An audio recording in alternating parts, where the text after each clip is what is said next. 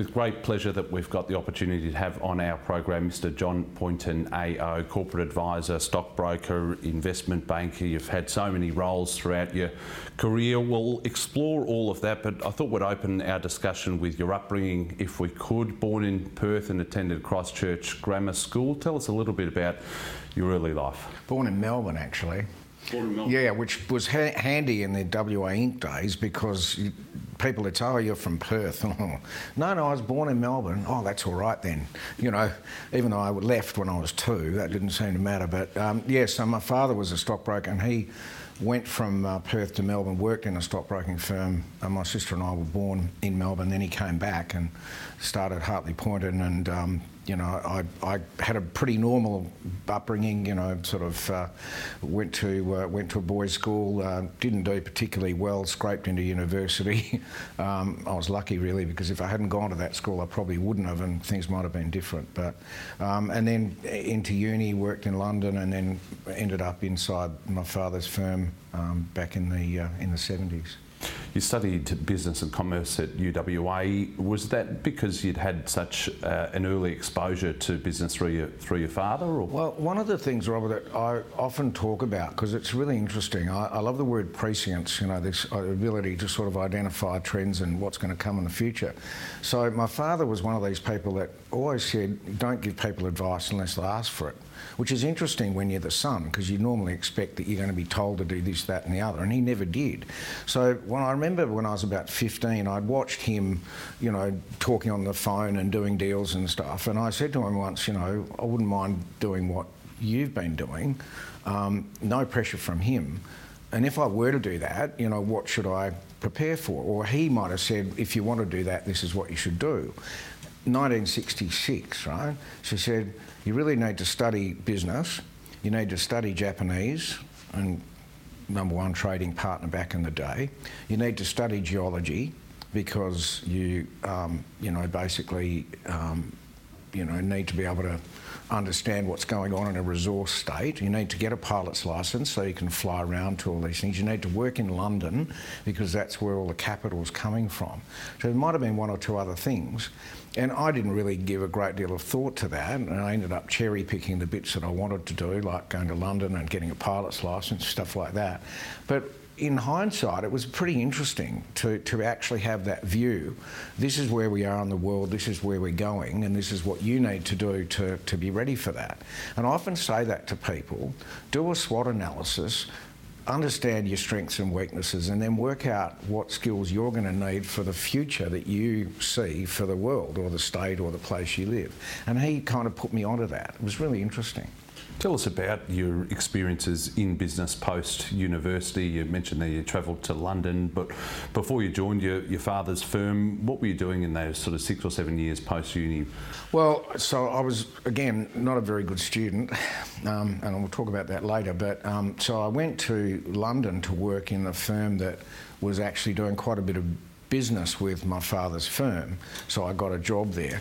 But it ended up being at a terrible time. It was in the IRA, was bombing people, and, you know, the coal miners' strike, and it was terrible. And we got paid nothing, and it was just awful time. But it was really interesting because it was the last remnants of, you know, in a sense, the English aristocracy running finance in the UK, in London. And I was on the floor of the London Stock Exchange, and these toffee-nosed people would, boy, come over here, you know, and you were the colonial, turned me into a Republican just like that, you know.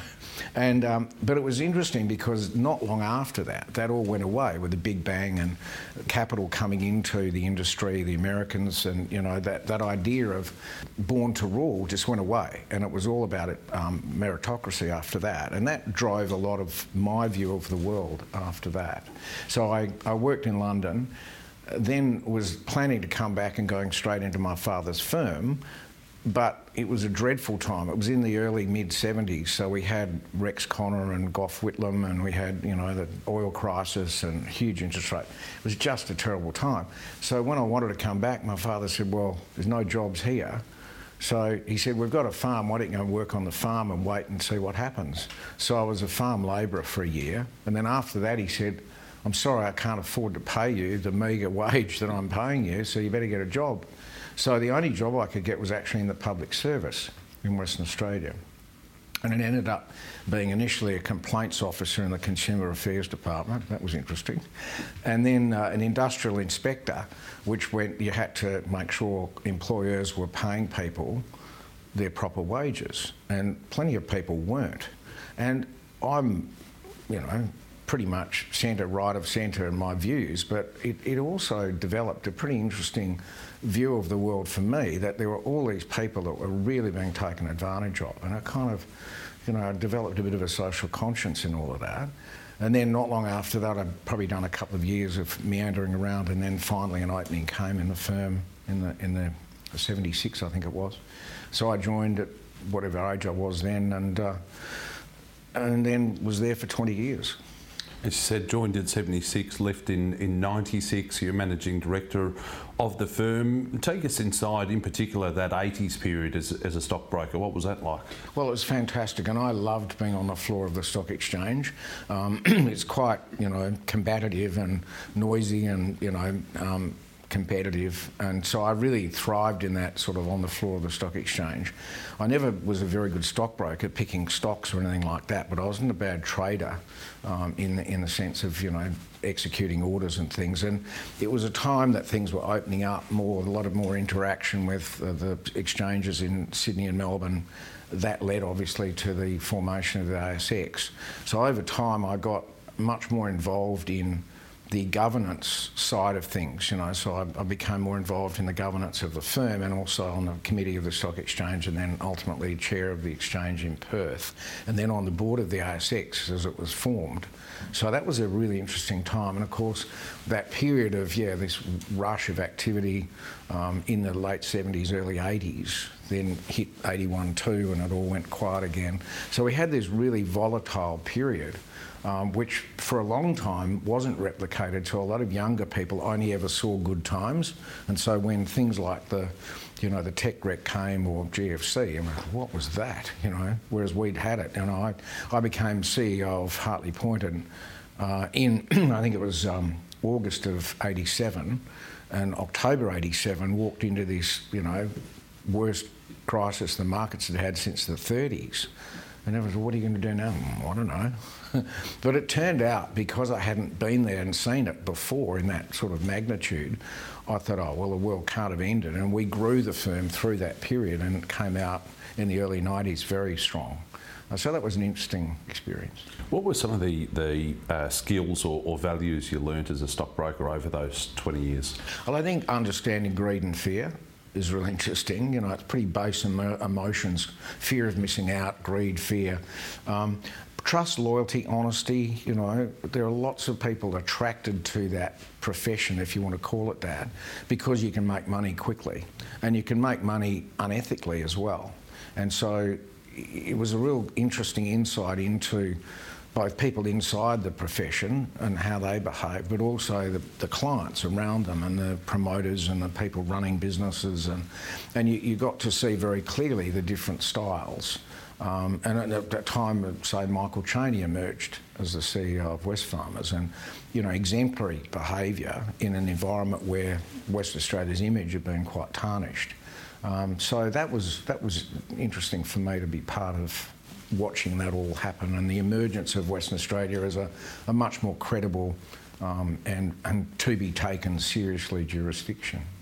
Then in 96 you launched GEM alongside Mark and a couple of other partners. The move away from stockbroking into more corporate advisory, how did you find that, and what was the mandate of the firm in those early years? So I guess once I became CEO of Hartley Poynton, I really wanted to grow it into a regional investment bank.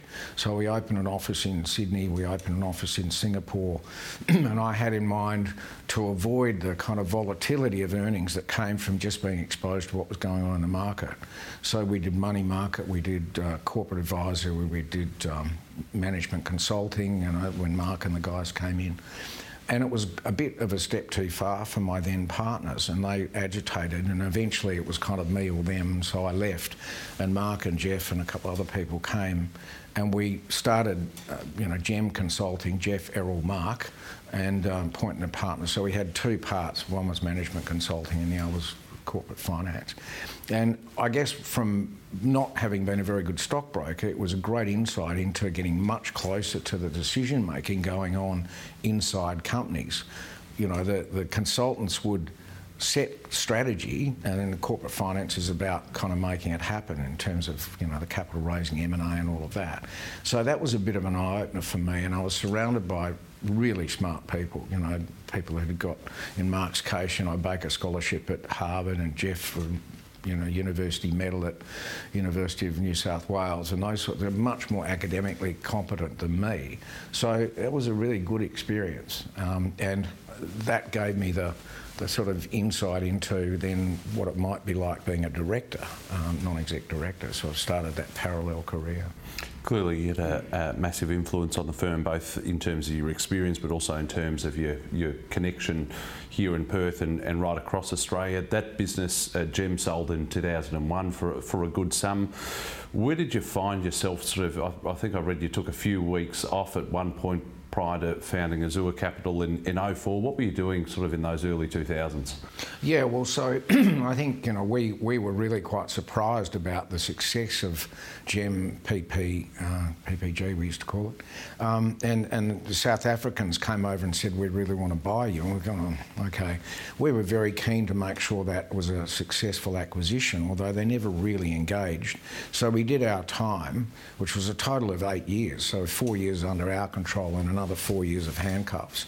And then at the end of it, when the South Africans hadn't really engaged to the extent we thought they would or could have, should have, we thought, right, well, we're going to go again, but we're not going to do consulting this time. We're just going to do corporate finance. And that was the Azure model. And we basically all decided that because it was going to be pretty intense, we'd have some time off. So I think it was 3 months off, and we went around the world and had a good time, and then came back and really focused on the establishment of Azure. And that was in, 04. So that you know, again, because there was a bit of a vacuum here in the West, that got traction quite quickly. You chaired that business up until 2016, I think it was. What were the fundamentals that allowed that business to grow and continue to grow as it has today, but particularly over the years that you were involved, from starting in 04 right up until 2016, such a strong business here in the West? Why is that? Well, you know, I've been fortunate to be able to be surrounded by really smart young people, and I mentioned the people that came into Hartley Poynton and then Gem PPG and then subsequently Azure, and now Poynton Stavrianou, whereby it was kind of a bit of a combination of their smarts, my network, an ethos around, you know, really giving clients the best possible service.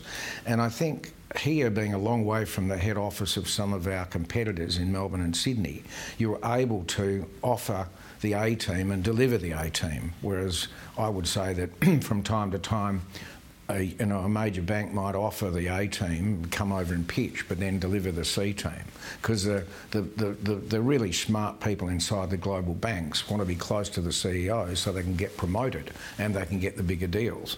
So it gave us an opportunity in the West to really offer the same level of competence, a much better and more responsive service, or proactive service, at a lower price generally, and that got traction. And, you know, it's still, as you say, Azure's still going strong today. And more recently, in late 2019, early 2020, you launched this firm here today, Poynton Stavrianou. What's the focus of the firm, and what are some of the deals that you've been working on? So the focus is not dissimilar. We don't raise money, not dissimilar to Azure in the sense that we give corporate advice. And Chris has got a background, Macquarie, UBS and Treasury, and did a lot of work on the FIRB. So he's very good at debt restructuring, equities, equity restructuring, complex situations that need, you know, a really strong intellectual focus. And so there's clients in manufacturing, there's clients in the resources sector, there's debt restructuring in the energy field. So there's a lot of different things. It's not just a focus on resources, which you might imagine would be what you would do. There's a lot of other, you know, whether it's agriculture, you know, represent a quite strong agricultural business in the cattle sector, in the Kimberley. So if I think about it, there's probably 15 different mandates at the moment, none of which is the same as the other. And we've got a great, strong young team here. And as I said, we offer things that probably others can't, whether they're existing firms here or more likely, people from elsewhere, Melbourne, Sydney, even overseas. All these years later, are you still finding that, the wise men of the East sort of come over, pitch their wares, pitch how good they are, like you said, promise the A team, send the C team? Is that how you're able to still grow market share all these years later, even though it's been happening for 20, 30 years? Yeah, I think so. I mean, I don't want to denigrate because obviously, some of the firms are very strong and they do very good work, and so it's not a generalisation, but we see it enough to know that there's a good opportunity for us. And what we're starting to find is that, clients from the US, the UK, Europe are happy to give us mandates because they see a particularly unique combination of things, whether it's, ability to network at the highest levels, in government and business, or just sort of intellectual horsepower when it comes to modelling and solving complex problems. As I said, the only issue, it's the old story, you don't get sacked for buying IBM. So when you've got a local, brand, you're always up against, well, why wouldn't they use, Goldman Sachs or UBS or someone like that, or more recently Barrenjoey. So that's always a constant issue, but there's quite a bit of work to go around here. I want to ask you about a couple of the other roles that you've held and continue to hold over the years. You've been a board member of Multiplex, you're on the board of Crown in Burswood, chairman of Strike Energy, you're also on the Future Fund. Perhaps we'll start with the Future Fund. How did that role come about, and what has been most enjoyable in being involved with that? Well, I mean, just the smarts of the people involved, from Peter Costello and Raf Arndt and everybody associated. But I would start with, I actually was appointed to the board of EFIC, the Export Finance Insurance Corporation, quite a long time ago. And that was a really interesting experience, a West Australian going on our trade credit agency. And then not long after that, appointed to the Payment Systems Board of the Reserve Bank, and I did 10 years there. And that was, again, a fantastic experience. A lot of the changes around surcharging and, the kind of control of systemic risk, in the payment system, and getting to work and see inside the Reserve Bank. And then subsequent to that, 10 years now, pretty much 10 years on the Future Fund. So I've been very fortunate, and there's not a lot of West Australians who get to have those gigs. Mark's one, obviously, Reserve Bank, but on these federal government icons, if you think about it that way. And so the way that you can then interact with people, you're from the West, that's a bit of a novelty, but also just getting an insight into the way those institutions work and just what high quality they are. So the Future Fund, was Peter Costello's invention. He's been chair the whole time I've been on the board. We both finish up in February. He's just been incredible as a leader and setting the standards. And then the people inside the place, Raf Arndt, the CEO, and everyone we interact with are just people of the highest quality, wonderful ethical frameworks. They understand exactly what they're trying to achieve, and they've taken Australia to the world stage by the relationships they've had with fund managers all around the world across, the whole spectrum of assets, infrastructure, alternatives, commercial property, industrial property, equities, PE, VC, so it goes on. And, we've managing well over 200 billion now, 250 if you count the other ancillary funds. It's a serious player on the world stage, and it gives us a seat at the table, and long may it continue. So it's been a real privilege, and I've learnt so much. I just want to touch on some of those learnings. What have been the key standouts? I just think, again, you taking intellectual rigour in your approach to markets, so you start with the macro, and that's got to involve a whole lot of inputs, geopolitical, the monetary system, monetary policy, fiscal policy across the major economies, not just one or two, not just Australia, but okay, tell us about what the Fed's going to do, or what the Bank of England's going to do, or and then what's it mean for commodity prices, what's it mean for yields, what's it mean for real estate, timberland, infrastructure like airports, and just the way they go about the analysis of selecting managers, selecting assets that they're interested in, because you probably know that all the money is outsourced to managers, so a lot of the time it's making sure we're dealing with best of breed managers who are bringing you the best opportunities. And I think the learnings have been about that, just the way, I'm much more scattergun, shoot from the hip kind of thing, and these people are just so disciplined and really respected globally for their competence. What about the multiplex board role that you held for some years? Such an iconic Australian business prior to it being sold, and an iconic family, the Roberts family, who you obviously know well. What did you learn from being on that board and of that company, and what have you learned from the Roberts family more broadly? Well, I mean, John Roberts was an absolute legend, fearless, and extremely competent, had wonderful relationships, and also very risk tolerant. Sort of went to the UK, went to the Middle East, took the business global, and just again had the capacity to deliver for clients things on time, on budget, and really set the standard, and as far as I'm concerned, for the way you build things. But obviously there was also the investment in property and real estate as well, so that was a really good solid adjunct to the business, just owning real estate that was carefully chosen and went up and helped the balance sheet.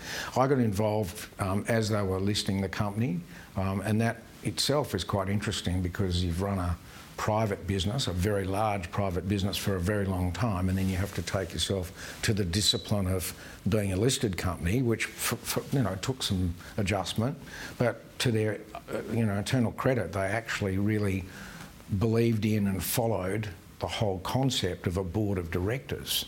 So there'd be a real temptation to say, oh, the board's just a token, we'll keep doing what we're doing. They really relied upon and respected the board, and that was great. I would say that having been involved with Austal for a long time, and then subsequently Crown, it's interesting when you look at the way a company runs when it's got a strong founder or founding family, in the sense that they've got the most skin in the game of any shareholder. And so whilst a lot of people criticise the whole concept of there being a dominant shareholder represented on the board, as long as the whole board process is respected, you'll find that no one's trying harder than the major shareholder. And it's interesting. And they're probably likely to be, and certainly in the case of Multiplex and, well, I'd say all three, but Austal, going to the US, that was a really interesting move, strategically, but also risky, that paid off, hugely. Multiplex, as I said, going global, and Crown, building things like the towers, buildings here, and what they've done elsewhere. Obviously, somewhat tarnished, unfortunately, but just again driven by the desire to deliver, value add. So the Roberts family, I hugely respect them. John was great, and I think, as I said, they would have been happy to go again with Brookfield. It was just a twist of fate, in a sense that the independent directors said, this bid from Brookfield's not quite enough. The Roberts turned from being buyers in the buying consortium with Brookfield to sellers, and then, of course, the GFC happened straight after that. So you often wonder about what might have happened. I mean, Brookfield, has gone on to be hugely successful, but it was quite interesting that the nuance around that. Crown Burswood, still one of the great precincts anywhere in Australia, as is Barangaroo, and as is Crown Melbourne, which is a credit to the Packer family and James in particular, with everything that he achieved. I know you hold a lot of respect for him, and vice versa, him for you. What did you learn from being part of that board?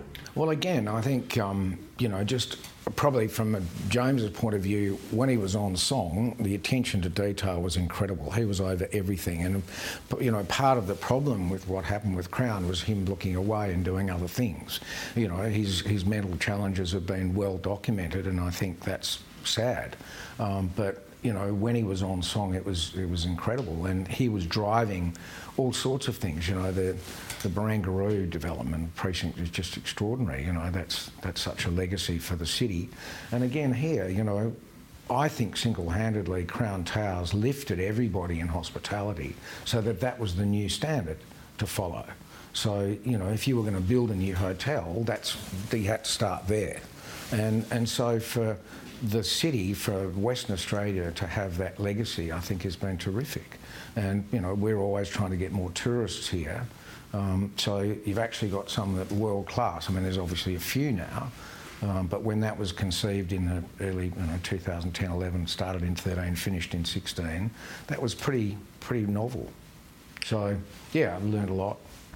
You were appointed to the board of Perth Airport at the end of 2022. How do you find the aviation sector? Well, I've been a pilot since I was 17, so I kind of understand from a user point of view that infrastructure, there's always a lot to learn. I mean, airports are property developments and retail as much as anything, and that's actually a bit of an issue when you're a pilot, because all very well to buy something to make money out of the peripherals, which turn out to be almost mainstream. Don't lose sight of the fact you're actually a really important piece of infrastructure for a city. Something like 95 or 94% of people coming to the west enter through Perth Airport. A huge responsibility. So make sure that your aviation infrastructure is actually, delivering for, because you've got a social licence to operate, so don't gouge, make sure you're providing the right services and all of that. One of the problems with Perth Airport has been it's had a long-standing dispute with Qantas, and it's been pistols at 50 paces for a very long time.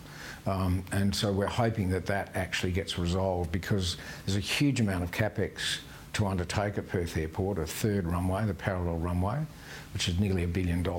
And then there's the central hub, the central precinct, so Qantas to move to the central area where international is T1 and 2. And we want to get on with that. And then obviously develop more direct routes, so that Perth's the western gateway to the rest of the country.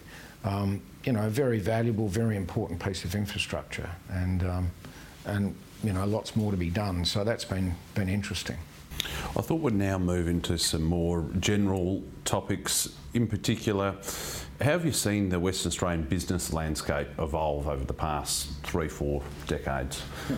Well, I think we were very narrowly focused back in the 60s, 70s when I first got involved. We went through that period of, quite extraordinary focus, from the Holmes Courts and the Connells and the Bonds and people like that, which probably set us back quite a long way in terms of, whilst I think in some cases the motives might have been quite sound, hey, we want to really get this place going, the way it was executed was clearly not very good, and so reputationally we suffered a lot. In a way, though, then the pendulum swung quite a bit the other way, so that when Richard Court became Premier, he was determined to stamp out any remnants of any suggestion there was more WA Inc. It was no, we're totally squeaky clean. And in a way, we probably didn't do as much through that period as we might have. I mean, he was a very good Premier, but I think that was, that the whole pendulum effect. And then as the 80s, 90s, or say 90s and noughties and to now, just our natural resources have sort of developed in a way that's kind of really shone a light on the state. An incredibly, prosperous, huge, gross state product per capita, almost like the Middle East, Qatar and places like that. Very capital intensive, but you spend the capital and then you reap the benefits. So whether it's at Fortescue or Woodside, what's happened with Rio and BHP, more recently Mineral Resources, and then some of those iconic companies have been run extremely well, and they've done extremely well for shareholders. And I think that's changed the perception of Western Australia. There's still probably quite a lot of envy from Sydney and Melbourne looking in. You don't deserve it, you're all cowboys still or whatever. That is such, you know, an outdated view of us. There's really good corporate governance, you know, people are right into their ESG responsibilities. And I think, you know, we've matured enormously. You would have hoped that would happen given the amount of capital that's been deployed. But I think, you know, probably one of the things to be done is more amenity now. You know, we obviously look at the tourism sector and go, well, we need more direct traffic into here from, you know, Asia in particular, and we need more things for people to do when they're here. And that's not just for tourists, that's for people that decide to come and live here as well. So, you know, there's quite a bit more to be done, but I think we've got a framework now. We've got a very strong fiscal environment. You know, the state's doing extremely well, and I think we've got a premier that actually understands the concept of a legacy and also understands that this largesse never goes on forever. So you eventually run out of things, or in the case of, you know, fossil fuel, over time, you know, people need to move away from that. So that's the challenge going forward, that we take what we've evolved into and go to the next stage, and that's watch this space. And where do you think those opportunities are long term, eventually, when you move out of the reliance on mining? Is it tourism? Is it experiences? Could this be another financial hub bigger than it is today, you know, a real sort of financial centre? Where do you think the long-term growth is? Well, you've hit a couple. I mean, let's start with the last one. You know, it is a nonsense that the place that employs the people it does, you know, through the government, through Woodside, through Wesfarmers, you know, the companies we've talked about, send their superannuation money east to be managed. We do not have a substantial funds management industry here. There's over $3 trillion in Australian super, and yet it's all managed pretty much elsewhere. Now, even if you took that and put it over there and said, well, what about the time zone? So a lot of money is coming from Hong Kong down to Singapore. There's a huge amount of wealth being created in Southern Asia.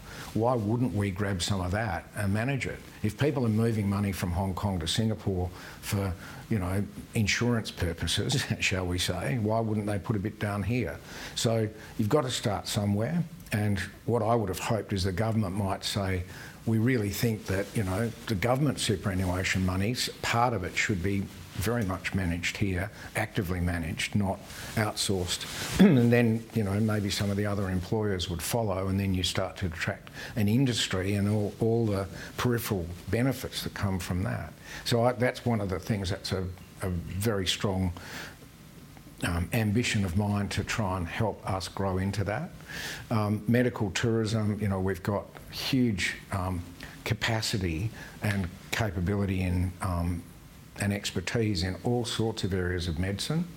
We've got a precinct that we could grow into something much bigger. So I think that there's an opportunity to grow that, attract world-class researchers here, pay them money to come, because you get the multiplier effect. You know, venture capital into biotech, into medicine, and I think is important. The tourism thing, you know, we need much more infrastructure in the regions. So people tend to fly over the Kimberley, land at Perth Airport, and they go, oh, it's a long way to go back up there, kind of thing. So developing hospitality, accommodation and infrastructure, airport infrastructure in places outside of Perth, I think is really important. And so it goes on, you know. So adding value to the things we're already doing, that's a perennial issue. But there's a lot to do. You've sat on many public company boards, as I've outlined. You've also run your own companies.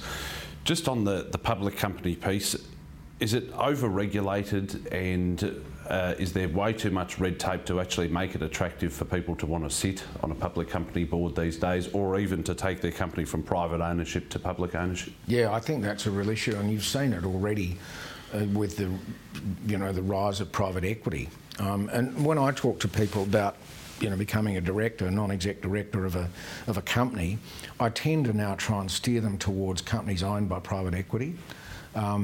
You get better rewarded. You're not, you know, pilloried And, you know, you basically can often do things without, as you say, the kind of restrictions that might come from being in the public arena. That's not to say that the checks and balances that exist, you know, by the rules around being a non-exec director on a public company aren't appropriate, but sometimes it goes too far. And so, yeah, that governance piece around being a director, that, you know, where's the upside, you know? So the moment something goes wrong, you know, you're in the frame. Whereas if you're in a private equity related business, then nothing to see here kind of thing, or not the same scrutiny. And then I think just generally, you know, being able to do things without being fettered by red tape. I mean, there's always a tendency for government to want to regulate, over-regulate. And we're seeing a bit of that in, you know, the environmental issues, you know, that are totally valid, but the way the system works is a real drag on people getting things done because there's no incentive for a decision to be made within a time frame. So there's a real cost and opportunity cost to the promoter for the delays that occur. So, yeah, I think there's two things. One, it's much more risky than it used to be a director of a public company. It's getting much harder to get insurance, you know, D&O insurance because of the claims. And being, you know, companies out trying to do things, I think, you know, governments need to realise that they should be trying to facilitate within reason, right, and not hold things back. Reflecting on your career, what have been the fundamentals for success that you've learned that you can share? I think backing young, smart people probably is one of the main things that I've been lucky to do, and trying to look into the future and trying to imagine a future that's credible and take people on that journey. I think if that you're so inclined to do that. Being risk tolerant is probably one of the most important things for me. I think when I look around at younger people, I think there's a real danger that they're suppressed, you know, that their risk appetite might be suppressed by being fearful about the environment. And inevitably, you know, I guess media sells its copy by beating up a story that says things are pretty terrible and you better watch out, you know. Too much of that does create an environment where particularly younger people either switch off and are totally into social media and their little universe, or if they think about doing something, oh, why would I do that? One, if I'm going to put my head up above the parapet, maybe I'll get it chopped down if I'm not successful. And two, you know, financially, is it worth the risk reward? You know, I can get an easy, cushy job. And so I'm always trying to tell people, take measured risks, be prepared to fail, learn from your failures and have another crack. Because if we don't do that, or if society doesn't do that, what have we got? So I think that's kind of, you know, back young people, take a longer term view about things. You know, when you're 30 or 40, you've still got a long time to go. And so you can make up for mistakes by just time and learning from them and having another go. I think that's probably it. Oh, one other thing, keep fit. I think keep fit. You need to have the energy to be able to execute what your brain's telling you you should be doing. And so, you know, watching your health, I think, is probably, alongside the things I've said, one of the most important things. And you just have a different attitude to life when you're keeping healthy and fit. Keys for effective deal making. You've done a lot of deals in your career, clearly, in terms of selling businesses, but also acting as a corporate advisor inside businesses.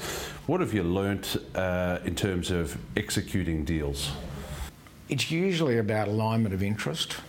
And it's also about a measure of trust. I remember a deal that I was involved in when one of my colleagues, who was much more pedantic than me, spent literally days and days, probably weeks, you know, in the minutiae of the contract. And in the end, the contract was, you know, a couple of inches thick and envisaged Martians arriving, and that might, you know, trip up the deal kind of thing, you know. And you go, well, Martians aren't coming, you know, like, and we'll attend to that when they do, but don't make it a, you know, a condition that you're worried about in this deal, you know. And I'm joking, but it was a bit like that. So I think you have to adopt a certain element of trust when you're approaching a buy-side, sell-side transaction, you know, that as long as people's interests are aligned and no one's trying to pull anything over someone else, then it's about, you know, accommodating to the extent you can, representing your interests, whether you're the seller or the buyer, a fair deal. So, you know, I think at the end of the day, business is about people wanting to deal with people they actually enjoy dealing with. So it's great to have technical capability, it's great to have the lawyers go over the contract, but at the end of the day it's generally two individuals or a small number of people dealing with each other to get an outcome. And you have to read the room, you have to read the psychology. What have been your biggest achievements? Well, I don't know there've been any, really. I think way back, you know, when I was at Hartley Poynton, listing or taking WA newspapers out of receivership and listing it was proved that a small West Australian firm could actually get involved in quite a big deal. We did need JB Ware's help to do it, as it turned out, but that was a landmark deal for us. And then we went on and did SJO, the insurance company, and Bank West, and so we had 3 transactions quite quickly that were all related to each other. They were West Australian iconic businesses that we took to the market, and I think we got, you know, rewarded for that in terms of ongoing deals after that. From my point of view, it's been about the people I've been able to attract to be in business with me, whether it was the original guys that came in at Hartley Poynton.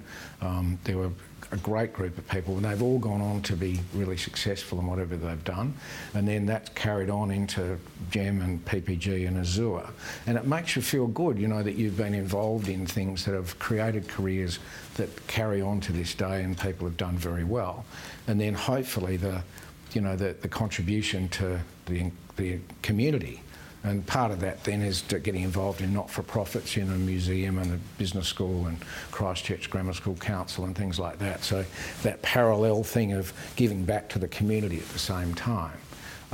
But I think, you know, just creating an environment for smart people to work together to achieve outcomes is probably it. I had one quite good transaction that I did privately in the healthcare sector, which sort of, given I didn't know anything about healthcare, was kind of indication that a lot of the time business is generic, and as long as you've got sector experts around you, that if you've got a sense of what can be achieved strategically, you don't have to be, you know, an industry expert. On the philanthropy piece, you're obviously involved in so many of these organisations because you want to, as opposed to some that sort of have to do it or want to be seen as doing it. Why is that so important to you? Well, I think, you know, there's a bit of there, but for the grace, you know, having been born in Australia any time in the last, you know, however long, you've won the lottery, you know, even if you're born to very modest circumstances, because it's such a great country and you only need to travel around a bit to see that. And so there's almost a karma thing, you know, like I've been so lucky, I better, you know, probably give back and prove that I actually am grateful for that. But also I think, you know, trying to draw out other people to have that view without, you know, moralising or lecturing people, I think is great. So I remember one of my partners who died at a young age got involved in philanthropy in a way that he hadn't before, and the joy in his face to get involved in it was just, you know, it was great. So taking other people on that journey. Things like Celebrate WA, where we changed Foundation Day to Western Australia Day. It was much more inclusive, and, you know, West Australia of the Year awards and all those sort of things, which other states don't have, by the way, was very satisfying too. You know, that celebration of the quiet achievers in the community. So I think, you know, that's been a very important part of my career to do that, whether it's in education or culture and the arts or, as I said, in the social environment. And I just think that having done it, I've really got a lot out of it. And in a way, in a career kind of way, it actually positions you differently because not many people do it. And so if you're seen as a rapacious stockbroker or investment banker, but you've actually, you know, given, you know, contributed in some way, maybe just your time, it positions you differently in a way that I think is good. To close out our discussion, what does the next chapter look like? You've been involved in almost every sector, every industry, so many different fields. Is there anything left that you still haven't achieved that you want to? I really want to see this firm achieve, you know, great success, and I think it can. And it partially is around contributing again to the fabric of business in Western Australia. If we've got a sufficiently strong team here that, you know, the large companies don't need to go east to get the advice that we can give them. I think that's all you can really hope for. Building careers, young people's careers, and then things like, specifically, we talked earlier about funds management, you know, trying to get involved in seeding that idea and seeing it grow. And whether that's, you know, mainstream funds management or peripherally things like venture capital funding or private equity funding, I think is something I've got yet to do, for sure. John Poynton, AO, privilege having you on the program. Thanks for your time. Thanks so much, Rob. It's been great.